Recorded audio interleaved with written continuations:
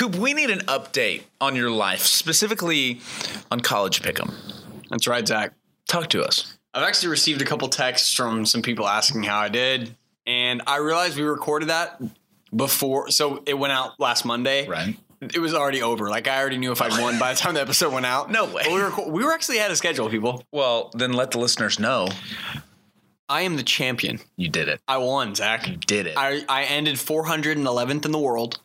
So you didn't move up at all after that? Bummer. I know. But- Sorry to let you down there. No, it's I all might have good. actually went down. I think I got 6 out of, or like 7 out of 10, I think, on the last one. 6 or 7 out of 10. Okay, I mean, But that's not bad. enough to secure myself a snack for the meeting for the rest of the year. Good for you. But you were number 1 in your league. That's all that matters. That's all that matters. Good for you. And on a completely different note, Zach, I have something else to tell you. Okay. There's another achievement that I've begun in my life. Talk to me, Coop. Well, I went to the dentist. Okay. It was horrible. It always is. I mean, I don't understand. You spend so much time in dental school and you can't make dental visits pleasurable. Like, gums and teeth look so different. Yeah. Why is the metal hook finding my gums? You know? Yes. It's just hit the white part and not the fleshy part that looks like there's nerve endings. This is a joke you say to a lot of people, but it's like literally you had one job. Yeah. yeah. Please just clean the teeth region. Just my The teeth. problem is they're so overzealous. They're like, I'll clean your whole mouth. Like, just the teeth. Sir. Yes. But, I mean, I wasn't going to front on them, Zach. I hadn't been flossing.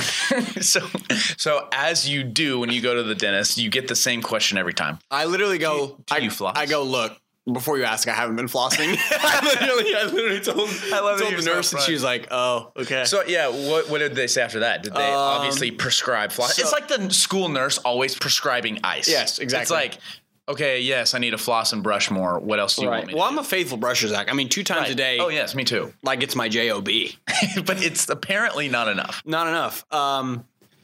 So there's I have some teeth that are actually on watch. Oh, what does that mean? That means they might get cavities. Oh, But they were on watch 2 years ago as well. So I'm kind of like, course. I haven't been flossing for the past 2 hot years. take, dentists are a scam. Yeah, I mean, I brush my own teeth, you know? I know. But anyways, I was like leaving the dentist, had my free floss in hand, and I was like, what if? Yeah. Nobody actually flosses. Think about how white your smile could be. Unless you're a dentist, you don't floss. No, if you're an honest human being. If you're in the higher category, Right. you floss the week before. Oh, yeah. Oh, I floss every day before I go to the dentist. Right, exactly. And I brush for at least 10 minutes. Of course, you are. It's the procrastination. It's Yeah. the last minute prep for the test. Yes. And I was like, what if I just flossed?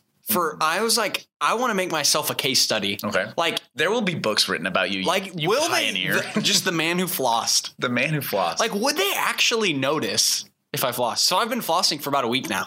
How's it going? I floss once a day. Do your gums still bleed? They don't anymore. Okay, I'm a got resilient. some I got some resilient gums now. Nice. There's still a part where it's like that in between those 2 teeth hurts. I don't know if that's probably bad, but I don't know. I've I've still never floss flossed. there. Yeah, exactly. I'm unexperienced. I'm learning. Okay, so- but I'm like shocked at how much visible food particles. Because at night I'll brush my teeth, then I'll floss. Right. And I'm like seeing food particles on the floss. I'm like, So far you've seen benefit from I've seen that there would have been food left, but I'm like, there's no way that food has stayed there for 2 years, right? Like my saliva probably would have dissolved it anyway. It has to come out at some point. Right. I'm not an advocate for floss. I'm just like, man, there was food in between my teeth. Now there's not. I think that's been happening anyway. Right. Because I'm like, I would have massive backup, you would think, right? Totally. So I'm like, I don't know. I'm just like, are birds real? Is flossing real? There's so many questions. Yeah, and I would want to know the next time you go back after this case study. It'll probably be of flossing, 2 years. I mean, let's just be honest. After flossing every day, faithfully. And let's be real, I haven't flossed every day. Almost But every day. I'm like a 70%. like, I mean, If you would let me finish my sentence. sorry.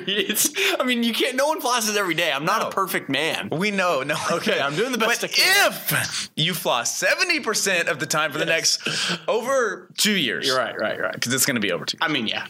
Would they still prescribe flossing They're like, more? you need to keep flossing. I'm like, if at that moment, I will never floss again. If I walk in and they're saying, hey, you need to floss your teeth, I will say, you are a sham, and I will take my money and go. And the last 2 years have been a waste of my time. Right. I'm going to bring you down. But it'll be worth it because all of you guys will know. Yeah. Well, thanks for being a pioneer for the rest You're of us. welcome. If you're a floss company and you're wanting to sponsor someone, I'll be your man For the next 2 years. for the next few years, and then we'll reconsider. Yeah.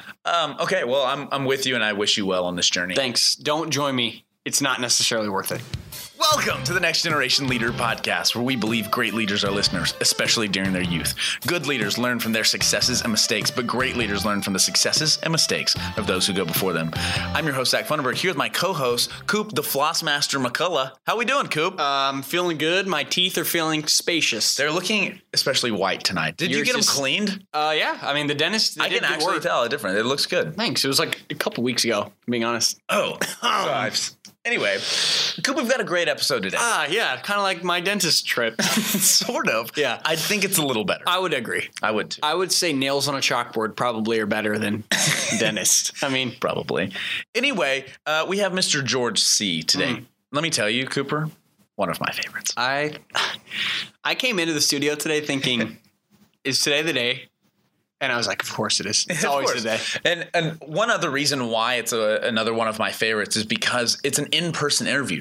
I went to this man's office. Wait, people are still meeting? I know. Together? It was so nice to be able to walk into his office, meet him face to face, distanced apart, of course. Couldn't shake hands. Had to wear a mask in the building. But What was your greeting of choice? A nice wave? An air bump? I'm kind of a head bow guy. Maybe like a chest bump? A head bow. I kind of like the slight head bow. Do you vocalize namaste or I don't say namaste. I say it's not. I don't lose eye contact. Oh. But I just kind of tilt my that's head. when they draw their sword. Exactly. If you take your eyes off and I keep my two hands ready. That's right, of course. So I kind of head bow. It's very good to see you. Very nice to meet you. I don't know. It's kind of a. If you've been on the podcast before, please leave a review. Not on the podcast, but how the greeting was. Yes. Yes, if you've been a guest. Anyway, today we have Mr. George C. He's the chairman and co-founder of Annandale Capital here in Dallas, Texas. It's a wealth management company and investment firm, and he does very well with this. And another cool fact about him is that his grandfather was the governor of Texas years ago. Oh. So he comes from a line, he talks about this at the beginning, a seventh-generation Texan. I mean, This blood man runs deep. Deep in the heart of Texas. That's right. And so he was fascinating to talk to. And what we talked about was investing in your life, whether it's financially and whether it's in your future leadership. We spent the first half of the interview talking about money, what he is good at. And I'm going to have to go back and re-listen. Yeah. Because I just couldn't keep up with him the whole time. Especially since you have so much money. It's really hard to it's hard to upscale probably what he said. Yeah, I'm trying to figure out You're like, so I get it with thousands, but how do I do it with billions of dollars? And he just couldn't relate. So right, of course, yeah. No, not true at all. But we talk about investing, and I went at it with the approach of, hey, I just graduated college, just got married. Here's our situation. A lot of our listeners are freshly graduated or in college, and they're looking at what to do with money and what to do when you get your first real paycheck. Yeah. And he gave us really great advice on what to do, where to put your money, how to save, and then how to even invest a little bit so you can start preparing. Let your money do for the your work. future. Let your money do the work. Come on. Sheesh. And so then we move into kind of how to invest in your future leadership, how to prepare yourself to lead one day. And he talks a lot about great books he's read, how to find great mentors, and different pieces like that that's got him to where he is today. Yeah. Because I think it's a part that people miss is that you are in a constant state of becoming something. That's right. And you get to choose now what you want that to be. And you can choose to be something great that leads people towards a cause that is noble and good, or you can be somebody that leads people away from that and down dark paths. And you get to decide that now. And it's the same with your money. You can decide to spend it all on lavish vacations and cars you can't afford right now, or you can save it to prepare yourself, set yourself up for success in the future. That's right. And it's not a one-day transition. It's every day you got to wake up and choose which kind of man or woman you're going to be for the day. I love it. And George gives us incredible insight in how to do that. So let's let him do the talking. I agree. Scared money don't make money. That's exactly what Connor Lanham would say. That's right. I love that brother.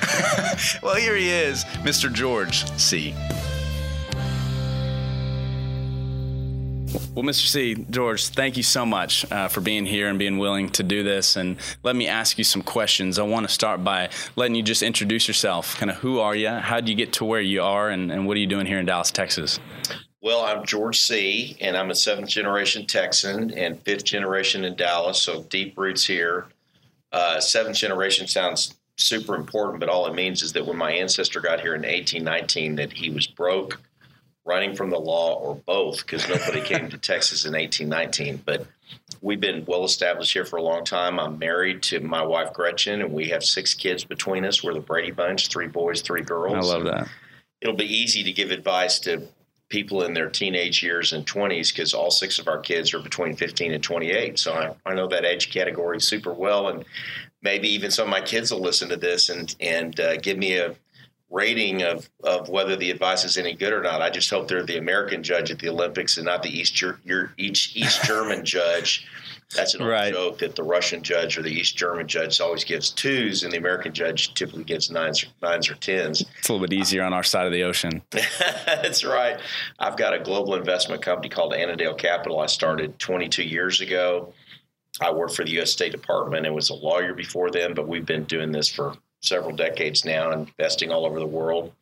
And I'm chairman of the Clements Center for National Security at the University of Texas, which is a patriotic, conservative, but nonpartisan center that tries to get young people to go into national security careers, whether with the government or in academia, or to encourage young people to teach the subject matter, because it's gotten out of favor. And we also convene and have lots of very distinguished speakers come speak to us, including ex-presidents and secretaries of state and CIA directors and defense secretaries and senators and things of that sort. And then I'm chairman of the Texas-Israel Alliance, which is a nonprofit group that tries to increase the amount of business going back and forth between Texas and Israel. And then I'm on the board of the business school at the University of Texas, which is called McCombs, after Red McCombs, who gave a large gift to the school. And I was chairman of that board for a while. So I tend to be involved in family and business, and then a lot of nonprofit pursuits. That's great. And as you can tell, you're a juggler. You got a lot of things on your plate. So just from that right there,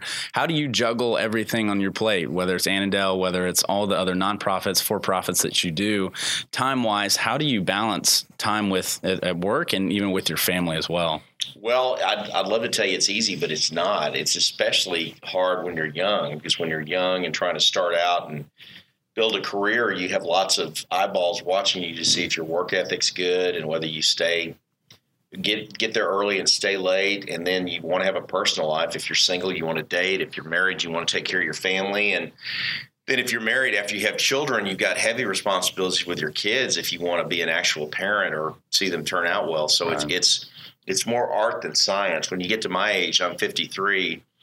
If you own your own business, which is a luxury from a time standpoint, because you control all your time. Right. So time's not quite as pressing now as it used to be. But I do like to juggle. I like to view my life as speeding down the road at 200 miles an hour while throwing balls up in the air to see if you can catch them while you continue to drive. So it's never dull. There's a lot going on, but I have a lot more fun that way. Right. Well, that's a great analogy to put it. And you also mentioned a few things. 7th generation Texan. Your ancestors found the promised land early and they've stayed. But your grandfather was the governor of Texas, and that's part of your story as well. Were y'all close? What was that like growing up and him being governor and such and such? Well, I didn't know him very well as a young person because my grandparents got divorced when I was 7. Mm. But at 19, he and my mother offered me to be his travel aide on his last governor's campaign.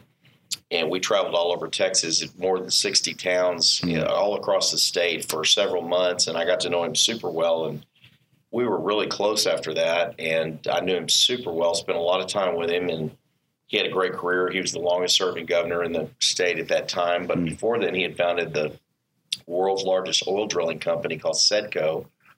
And he had also run the Department of Defense as acting or deputy secretary of defense for 4 years. And then after he was governor, he had a long career in philanthropy, giving money away. So he had 4 careers and a very full life. And apparently he liked to juggle, too. Yeah, I was about to say. And my dad was a distinguished lawyer here in town who also loved to coach sports for kids. And his father before him was a distinguished lawyer who had 2 cases before the U.S. Supreme Court and was a distinguished alumnus of the University of Texas School of Law, where he was salutatorian and Phi Beta Kappa before then. And he, most notably, he was a prosecutor at the Nuremberg trials, which most young people haven't heard of, where Nazi war criminals, including people as high as Hermann Goering, who was the head of the Luftwaffe in World War II, were prosecuted, and most of them condemned to death. So the U.S. prosecution team there was only 7 people, and he was one of the 7. So it's a very distinguished role he served there. I mean, that would be a crazy story to be a part of those trials. I can't imagine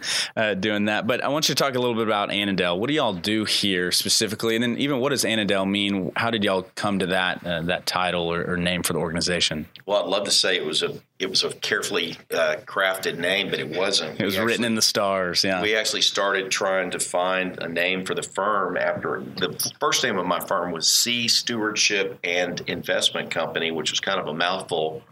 But I like the concepts of you're not just investing, you're a trusted steward of someone's money. So you're supposed to take care of it, but you're also a servant of the owner of the house, so to speak, or the person with the money. But we changed the name in 2005 because my employees wanted the firm to survive my demise if I were to go away, right, and reflect the whole firm and not just me. So we took my name out of the title, and then we started looking for other names. And I found out very quickly there was a Wall Street Journal article about this, whether it's a private equity fund or a hedge fund or any other kind of investment vehicle. All the good names had been pretty much spoken for. Right. So I started with Pecos Capital because that's a river and a mountain range in West Texas, and I kind of wanted a Texas connotation. And then I found out Pecos means crooked in Spanish, so I thought that's not going to be very good for sales and marketing. So yeah, not in Texas anyway. I moved on to Caddo Capital, which is a lake, the only natural lake in Texas, in East Texas near, where is it near? It's kind of near Longview, but there's another wonderful historical town near there it's near.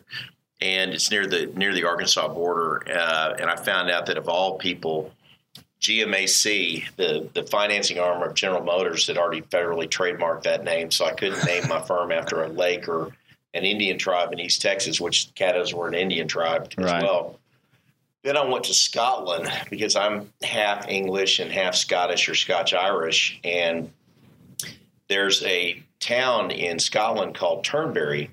And there's a castle there called Turnberry Castle, and that's where Robert the Bruce, the King of the Scots, who liberated the Scots from the English at the Battle of Bannockburn in 1306, I believe. That's where he was born. So I said, that's great. And then I found out there was a real estate firm in Florida called Turnberry Capital that already federally trademarked that name. And for your listeners, if someone buys a federal trademark, registers a federal trademark, other people can't use the name. Right. So we finally got to Annandale, which is the region of Scotland that he was from. So that's the meaning behind the name. Goodness, a kind of roundabout story to get to the name you're at. It's a wonderful name and a wonderful company. And you do a lot of investing, and you're a market watcher. And I want to ask, as a young person, as a college graduate, and a lot of college graduates who listen to these episodes, what is your advice to someone who's young and looking for a career, started getting a salary, and starting to get into investing? What would your advice be to them? Well, that's a big subject. The first couple of pieces of advice are pretty simple. Number one would be try to get out of college debt-free. Right. And in your 20s, try to learn and save as much as you possibly can. And those two things don't always go together. By learning, if you have the money and the time and the effort, try to get a graduate degree because that gives you a higher level of opportunity in terms of what you could work at someday. In business, that'd be an MBA. In law, that'd be a JD. In medicine, obviously, be an MD or an accounting degree for accountants. And then in finance, there's a designation called Chartered Financial Analyst, or CFA, which is the highest form of financial analyst designation you could get, and very difficult to acquire. So I'd look after that. And then on the personal finance side, the earlier someone can start funding a Roth IRA. You can fund those with earned income. Any money you put in a Roth IRA appreciates tax-free. And then when you take it out, it's tax-free as well. So if you start saving in your teenage years or your 20s and you don't draw from it until you're 70 years old, there's this concept called the eighth wonder of the world, which is compounded interest. Right. Which means that if you take the number 72 and divide by whatever your annual return is, that's how many years it takes you to double your money. So it's mathematical certainty that if someone is able to save around $200,000 by the time they're 40 or 50, they'll be a millionaire by the time they're 70. In fact, they might be a millionaire several times over just by putting it in the markets and getting low fee ways to do that, and then just letting it go forever. Right. I mean, Roth IRA, that's what I was going to ask you about is would you suggest a Roth IRA over just general investing in companies and into the stock market? Well, you can invest in the stock market in a Roth IRA. There's lots of ways to do that. I would suggest a Roth IRA with any extra savings before anybody does anything beyond that. And the simplest way to do it is just buy index funds, which are almost costless. And by that, I mean S&P 500 index funds, Dow Jones Industrials index funds, MSCI, which is a global index fund, or emerging market index funds, to where you've got a broad diversification across different stocks, and then just never touching them, just adding to them over the years and letting them work for you, because stocks over a long period of time go up. Mm-hmm. There's only been one 10-year period in history that stocks didn't make money. And there's been no 20-year history where stocks didn't make money. And sometimes they make as much as 15% over those amounts of time. And at a 15% annual return, someone's going to double their money every 5 years. So you just want to put the money aside and let it go to work. Right. I mean, it's a smart plan to do, especially when you're young and just graduating. So talk even about diversity in that, trying to diversify, say, your portfolio or where you're putting your money. How important is it to spread it out over a wide range of different fields and places of study? Yeah. So academic research would tell you that most of the benefits of diversification come from owning around 25 investments in the stock market, and obviously not in the same industry, across a whole lot of different industries. Right. The S&P 500 has 500 stocks in it, so that's more than you need, but it also represents the 500 best companies in the U.S., and I would say you probably should diversify even more and not just have U.S. companies, but have some companies overseas too. So when foreign markets outperform the U.S., you get exposure to that as well. And age is a big factor too. When you're under 40 years old, I would argue every investor should have 100% of their money in stocks, because they've got a ton of time left to make the eighth wonder of the world, compounded interest, work for them. It's only when you get to be around 60 or 70 that you need a healthy component of bonds to go with it, to where bonds are pretty much, they're not risk-free, but they're really close, and they're going to make a much lower return, but they're going to keep the money safe. And as you get closer to retirement, you want more of your money in risk-free investments. And then an investor who's got quite a bit of money to invest should look at private investments like real estate, oil and gas, especially oil and gas minerals, and growth private equity, like investing in private companies. Yeah. There's so much there, and there's so much to dive into. But talking about financial planners or someone to help you come alongside you in your financial planning, would you advise that? And also at the same time, you mentioned putting all of your money into stocks. What is the importance of having like a rainy day fund savings, but then having the majority of your money in stocks? When, say, you don't have much, you're just a college graduate, you're figuring out, you're even paying off debt. You mentioned having it all in there. Is that smart, or should you have some pulled out?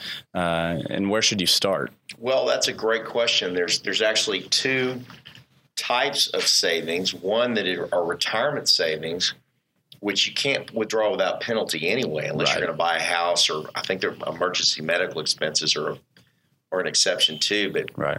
I don't classify that as savings. You're just going to put that away and never touch it. So you need a cash checking or savings account with as much money as you sock into that, to where if you have an emergency, you're not high and dry and in trouble financially immediately. And for people who are able to save well enough, they ought to save, I think, at least 6 months of expenses before they allocate more money to investing. It's better if someone can fully fund a Roth IRA, which maximum amount you can do is $5,000 a year, and build up that rainy day savings fund at the same time. But before you start getting into anything else you want to do, you really need to have those two things funded. And then once you start having children, you need to start funding a 529 plan, which is also money that's tax-free once it's in there, and you pull it out tax-free to pay educational expenses. Because for young people who don't have children yet, sending kids to college is a crazy expensive thing to do, and you want to not assume your child's going to be smart or precocious enough to get a scholarship or other kind of financial aid without borrowing money, and you want to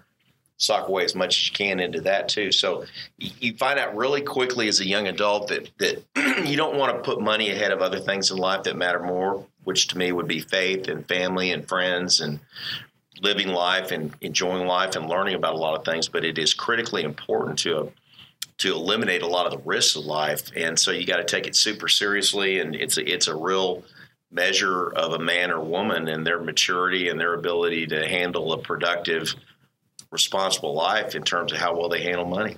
Yeah, and I think the 6 months there is a good buffer period, but also talking about the tax side of the Roth IRA versus just general investing, because I think that's the big benefit, if I'm not mistaken, of having the Roth IRA or having those special funds, is that whenever you do take them out, they're not taxed. Is that correct?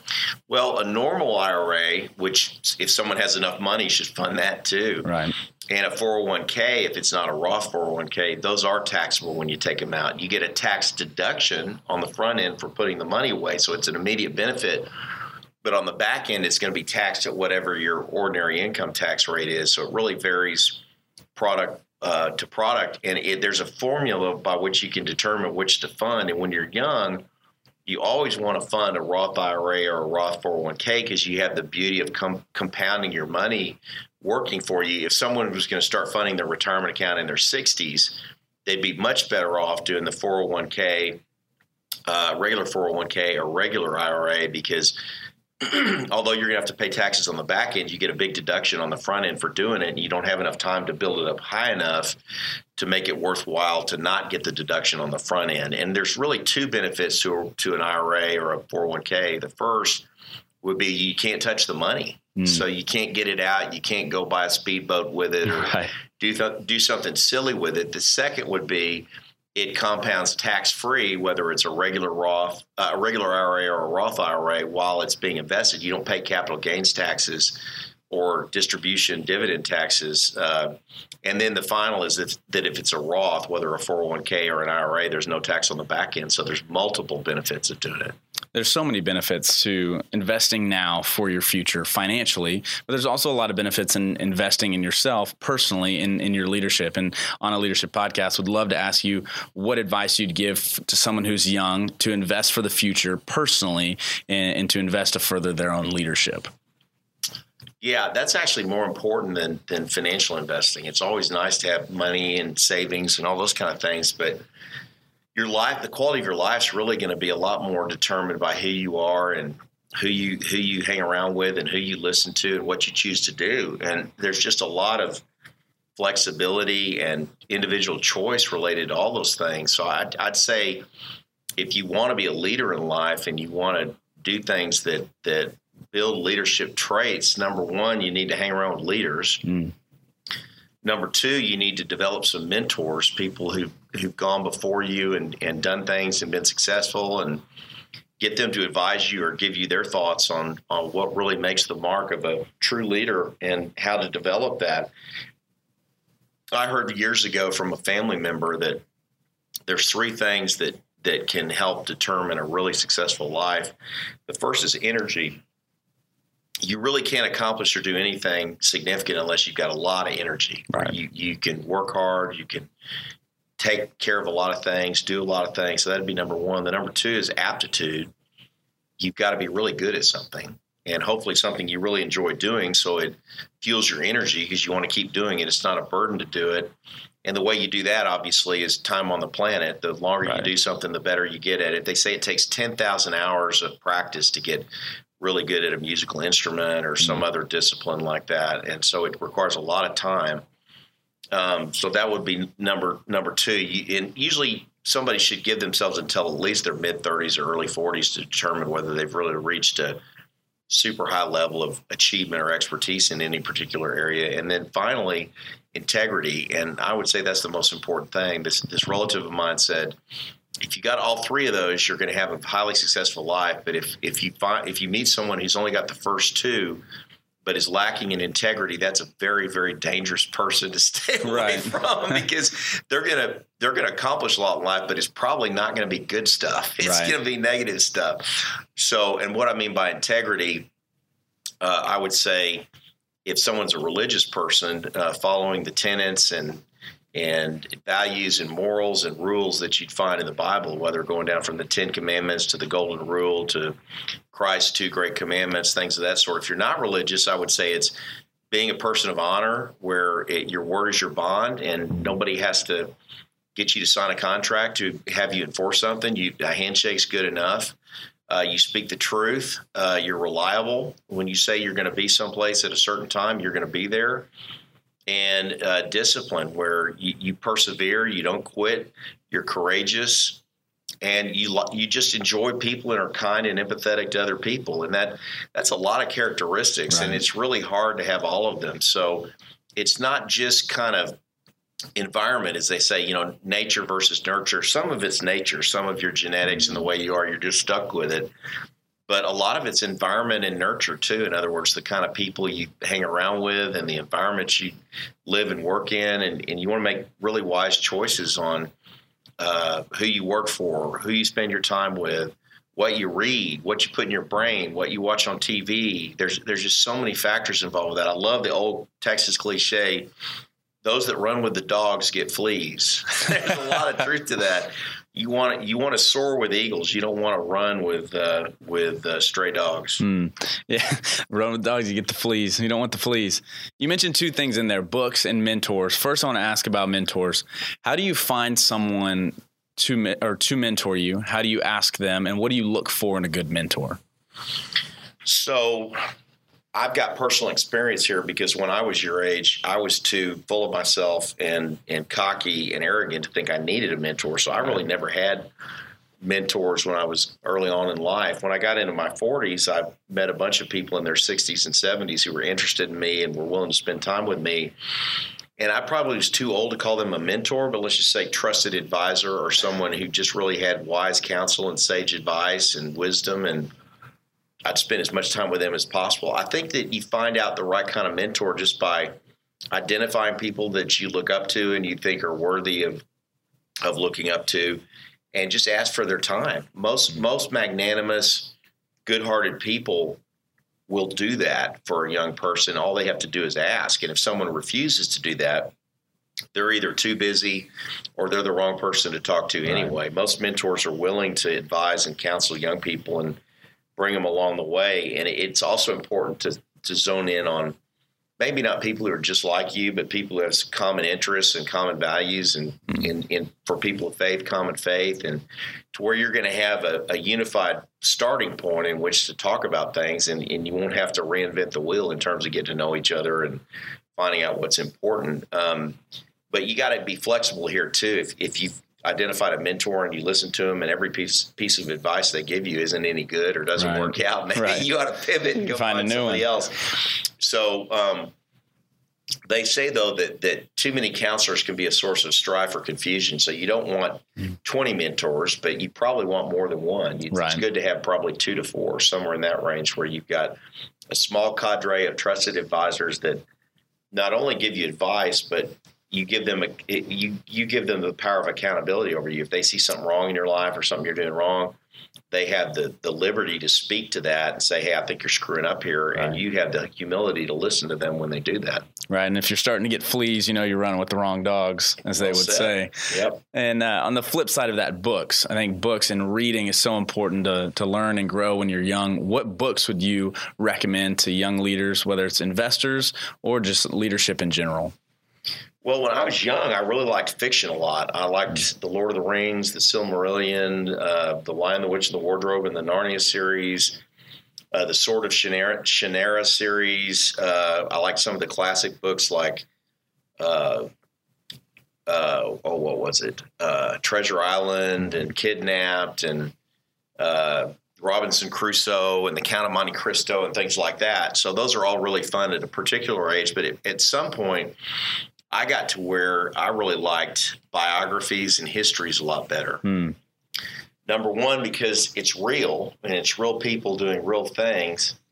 And number two, you can almost identify mentors, even if they're deceased, that you can learn from just reading about how they handled things and what they did. So I think great biographies are a great way to really develop your mind and learn more about the world and learn more about what's going on, and learn not just about the facts, but about culture and the military and the arts and music and literature and all sorts of stuff that build a comprehensive, holistic, capable person in the world, somebody who's not two-dimensional. Like, you see a lot of business people who all they do and think about in life is business, and they don't really know anything about anything else. And the American Renaissance man, so to speak, knows a lot about a lot and invests the time to get to that position. And if I were to throw out a couple of books that I'd recommend wholeheartedly, one would be Blood and Thunder, about the conquest of the American West, and the protagonist in there, who's the great hero, is Kit Carson. It's just a really, really great book. Yeah.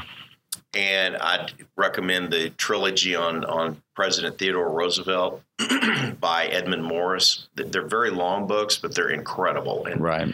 Theodore Roosevelt lived one of the all-time great American lives. And then I'd recommend Robert Caro's unfinished 4-volume biography of Lyndon Johnson, because not that I'm advising people to emulate Lyndon Johnson's character, because he was lacking in quite a bit, but it's just a great history of America in the 40s, 50s, and 60s. And it also reveals a lot of things to avoid in life. Some of Johnson's big shortcomings were that his father had a failed career early on, and he had a real father wound over that. And he was kind of insecure coming from an impoverished background when he had no need to feel insecure. So not being insecure in life and not having a chip on your shoulder are good things to avoid. And then Johnson was very arrogant and prideful, and he also wasn't faithful in a lot of ways. And there's just a lot to learn from all that. And a couple others I'd mention would be Citizens of London, about the American leadership in World War II. And that's just a really spectacular book. But I could go on and on about books. There's just so many things to dive into. And there's millions of books, and there's still thousands, but there's a lot less that are really life-compelling narratives that you can really learn a lot out of. So you want to pick wisely what you read and why. I'd add probably Mere Christianity by C.S. Lewis, which is kind of the quintessential 20th century book on Christianity. And I would add Prodigal God and Counterfeit Gods by Tim Keller, which are respectively about being redeemed when making bad choices in life, and also about spiritual pride and how to avoid that, moral pride, and then finally about idols and what idols are and how they can trip you up in life. Yeah, there's so many good suggestions in there. And I think a lot of people are intimidated by the size of a biography. But I've really gotten into biographies recently, and I'm actually about to start one of the ones you mentioned, one of Edmund's on Theodore Roosevelt. And I'm really excited to start it because you learn so much about the character of a great person. And you get to learn from the successes and mistakes of the people who have gone before you and before you walk into these seasons of life. And so, yeah, thanks for throwing those out there. I love biographies and would really encourage any of our listeners to dive into those and to learn about the history of where we come from and why we do what we do. I want to ask you one more question just as we finish, is what advice would you give to your 20-year-old self? The 20-year-old George C., the University of Texas, what advice would you give that person? A lot. I think number one would be, don't be prideful. Don't be overconfident. No matter how good your resume looks or how much success you've had, don't be full of yourself. Be humble. There's a chapter in C.S. Lewis's Mere Christianity called The Great Sin, and it basically said that pride was the original sin because Lucifer, or the devil, fell from heaven because he wanted to be God, and the original sin of every man or woman is to be full of self and prideful and want to be God, take the place of God. Right. And that sounds harsh and melodramatic, but it's really true if you dig down to it. And that sin of pride leaks into every other form of bad behavior you could ever fall into, whether it's cheating or lying or stealing, because it's all about self, and you're trying to get something for yourself at the expense of your character or the expense of someone else. And I think that the wise man or woman is someone who's humble, and how C.S. Lewis defines humble is not that you think lowly of yourself or have this kind of, oh, woe is me visage where nobody wants to be around you. It's that you don't really think of yourself at all. You're thinking of other people, and you're trying to give back to other people. And it's been a psychological truism that the more someone thinks about themselves, the more unhappy they are, because it's human nature to think about all the things you wish you had or you think you should have or you're lacking in, and you get kind of bitter. Whereas if you're thinking about other people, you're investing in other people's lives, you're helping them live fulfilling lives, and it's very satisfying. So I'd say that. I would say maintain your integrity at all costs, and that's a lot harder than it sounds. It's easy to say. It's harder to do.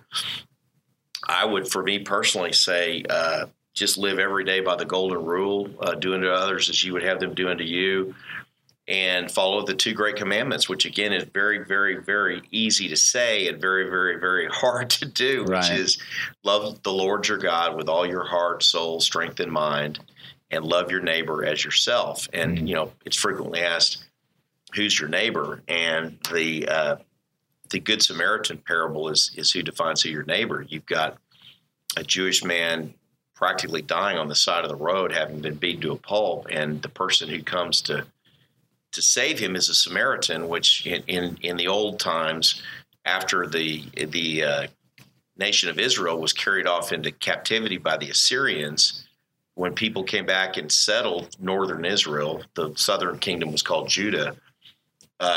All sorts of people filled that area. They intermarried and interspersed, and Jews or Hebrews were all about maintaining their purity and being 100% Hebrew. So they loathed and looked down on the Samaritans, people of Samaria. Samaria was that particular area. And so the parable is showing how the Jew's worst enemy is the one who saves him. And that's the way you look at who your neighbor is. Your neighbor is everybody. It's the neighbor you don't like talking to. It's somebody who's working against you. It's as well as your family and your friends and people who are easy to be around. So that's a really hard and high standard. I also would say, don't take yourself too seriously. Just be real lighthearted and relaxed about yourself. Take life seriously and what you do and how you do it seriously, but don't take yourself seriously. And then don't put an inordinate amount of pressure on yourself, and don't be stressed about your current circumstances, because life's a long time, and what may seem to be the end of the world today, 5 years later won't seem important to all. And be extremely patient. Life's a long time, and you've got plenty of time to build a wonderful life for yourself. And when you're in your 20s, just learn as much as you possibly can and find some mentors and develop healthy practices that craft and mold and shape and harden your integrity.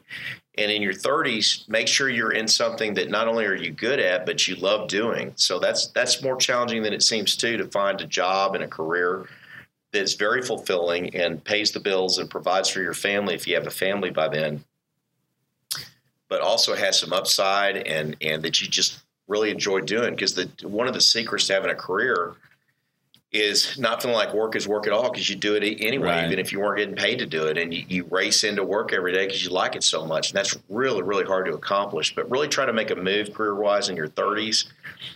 And in your 40s, try to be in a position where you're a person of impact and you really get things done and you're really starting to hum in your career. And then in your 50s and 60s, really hit the gas and excel and cap out your career. But don't be hyper-focused on career. Be focused on reading and activities you like and raising children the right way and travel and becoming the kind of person that people find interesting and like being around, and where you put another brick in the wall of your life, so to speak, every year, and try to avoid years where you fall in the ditch. We're all going to have years where we fall in the ditch, whether it's loss of a family member or divorce or sick children or bad life errors where you make big mistakes that hurt you for a while. But you want to have as few years of those as possible. And when you do have a year like that, learn from it and dust yourself off and brush yourself off and get out of the ditch and start up again, and just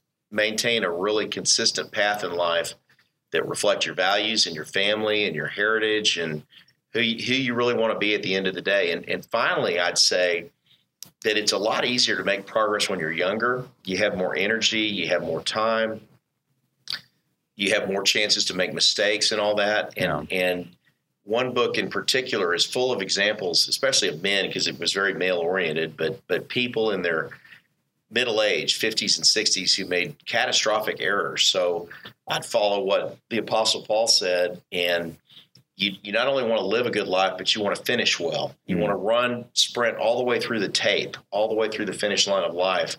You want to fight the good fight. You want to keep the faith. You want to finish the course. And when you're young, it's hard to appreciate that, but it's important to have that consistency in life, because there are They don't call it the middle-aged crazies for nothing. Right. Usually when you get 20 or 30 years through life and you start to feel your mortality and that you're not going to live forever, people start doing rash things. And you want to have well-established your character and what you do and why you do it by then, to where you just sail through that and race all the way through the finish line. I love that. And finishing well is a great place to finish. And you mentioned the eighth wonder of the world earlier, is that doubling your money over time. But I'd say the ninth might be investing in yourself, in your leadership. And once you get that, you know your character, you know your principles, and you hold fast to that. And you're not prideful. You maintain your integrity. You don't take yourself too seriously. You don't put too much pressure on yourself. And ultimately, you finish well at the end of life. And I pray and hope that we all take that advice. We heed it. We do that in order to finish well one day. Well, Mr. C, thank you so much for your time. This has been a blessing and an honor to speak with you. Great to be with you, Zach. Thank you for coming in to do this. Of course.